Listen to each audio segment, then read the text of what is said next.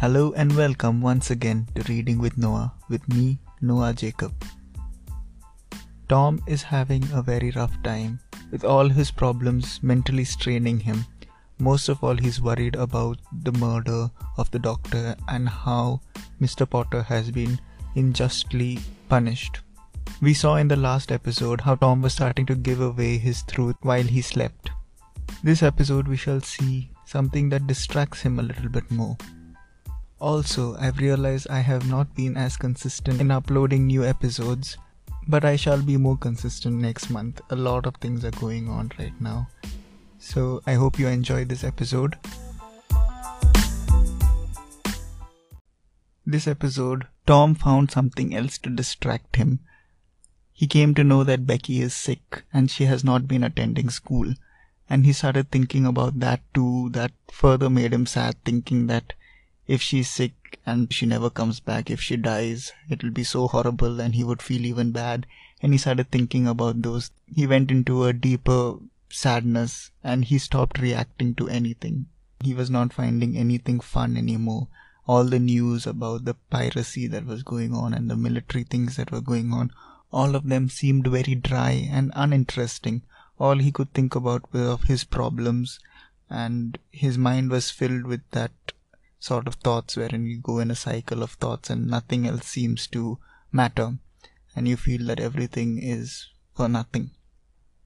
This was noticed by his aunt, and she was determined to do something about it. She did not know what the exact reason was, but I'm sure she might have thought that it was something to do with the murder. Now Tom's aunt, much like many aunts that we have even to this day, was one of those people who, love to read these periodicals and magazines about health and life tips and, all these quackeries. Most of these magazines, even till this date, I have personally seen such magazines wherein in one issue they will talk about one treatment that cures something, and in the next issue they'll talk about the complete opposite treatment that will cure the same thing. There is no logical rationing towards any of those. And Tom's aunt was also one of those aunts who used to love reading these and used to follow it issue by issue as a Bible. She wouldn't go to think about what happened last issue. Only what was in this issue, she would try to follow it. So in one of these magazines, she read about a new treatment called waterboarding. And actually waterboarding is right now a torturing technique. But I don't think they did it the same way. But it was somewhat similar, wherein you pour cold water on the patient's body repeatedly over long periods of time at weird hours. So during sunrise and sunset, Tom used to be taken by his aunt outside, where she would pour cold water on him in the hopes of seeing some reaction. But Tom used to still be all gloomy. Nothing used to matter to him. And he would just endure through all these tortures, literal tortures, and it had no effect on him. Seeing this, his aunt thought of trying out a new medicine that had come over there.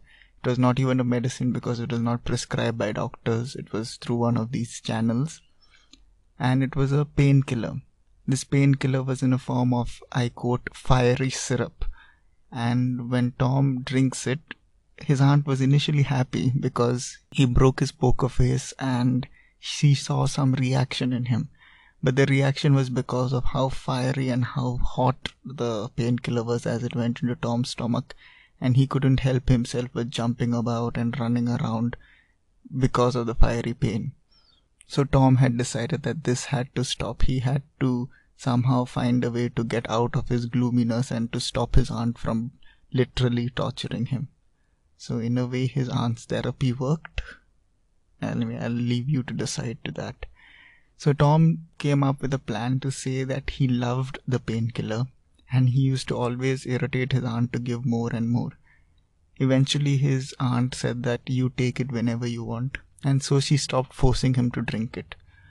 But she used to check on the syrup bottle to see if he was actually taking it or not. She would check the level. So Tom is smart, we know that. So what Tom does is he takes the syrup, he takes a teaspoon of it, and he keeps pouring it into a crack. So the syrup was going somewhere, just not in Tom's stomach. So one of these days where Tom was feeding the floor his syrup, he saw the cat coming in. The cat was curious and saw what Tom was taking in the spoon. So Tom thought of being a little naughty. He thought that he should give some of the syrup to the cat and see its reaction. Tom has a very cute conversation with the cat. Obviously, the cat was not replying. The cat was just standing over there and looking at Tom. And Tom was asking it, double checking the cat was sure that it wanted this syrup. And again, Tom takes... this is a recurring thing. Tom takes the cat's silence as consent. And the cat was actually interested this time, unlike Becky Thatcher. Or maybe similar to Becky Thatcher. Very similar. Both of them didn't know if they wanted it or not. Anyway, so he gave the cat a teaspoon of the syrup, and as soon as it went down the cat's guts, the cat started to get all crazy, started running about, jumping about, knocking down furniture, knocking down flower vases, and all this noise brought his aunt into the room too. She saw the cat running around the room, finally jumping out of the window, causing some more flower pots to break. On inquiring what happened, Tom openly said that he gave some of the syrup to the cat because the cat wanted it. And his aunt was like, how do you know the cat wanted it? And then Tom said that it probably did the cat a favor because, painkiller is good, right? And that made his aunt realize what is happening, that if something is torturing a cat, it is definitely torturing a human too. And she felt really bad about it. She tried to tell Tom that she did something only in his best interest and it was not to hurt him or to torture him. And she really does hope that Tom feels better soon. And she told him that, take your time and you don't have to take any of this medicine, but please get better. That's what she told him. And that's what she should have done in the first place. So the next day, Tom goes to school, and this has been happening consistently, that he's reaching to class early. Usually Tom was late, if you remember, but he's reaching early before anyone else, and he finds himself waiting near the school gate, watching people enter. He sees Jeff Thatcher. Does anyone remember who Jeff Thatcher is? Apart from the surname?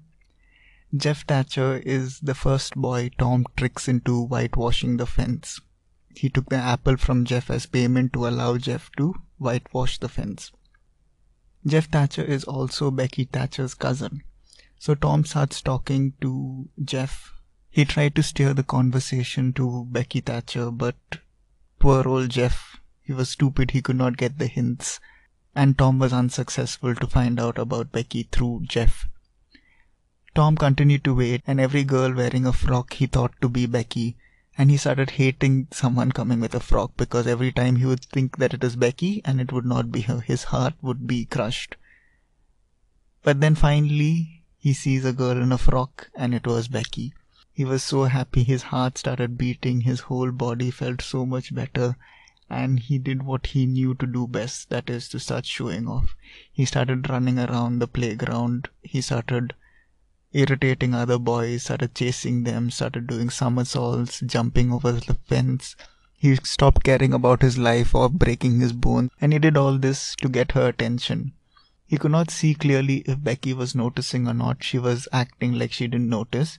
So what Tom does, he does all these kind of theatrics and all these stunts in front of her. And while he was doing this, he heard Becky say, some people think they are over smart, they just like to show off. Tom heard this and that broke his heart. Something that once really impressed Becky and maybe that caused Becky to give the flower to Tom was now something that Becky made fun about. He picked himself up and he walked away ashamed and heartbroken. Before I end this episode, I have a very small thought, it won't take much time. It's just about how, his aunt was trying all these sort of remedies. And it's a situation that I find very common in, especially where I stay, because of the high literacy rates and everyone knows how to read. In fact, many of my friends would come up to me and be like, you are so blessed to live in a state where the literacy rate is so high, and that is why progress is happening so fast. But it is a double-edged sword, and there are plus points and negative points too. Now, since everyone can read, not only good things spread fast, also misinformation spreads fast. But on the plus side, I don't know how many of you all remember during the starting stages of the COVID-19, lots of information was being passed through WhatsApp, especially misinformation. There was a kind of silent but extremely necessary revolution. People understood the importance of sending messages which have, sources and also the date on it. And that was something really, really good. And I like, and to this date, I see that many of these posts do have the source and the dates also available. So a silver lining maybe, I hope we don't stop this trend of giving improper information. So that's all for this episode. I hope to see you again soon. Take care and thank you for listening.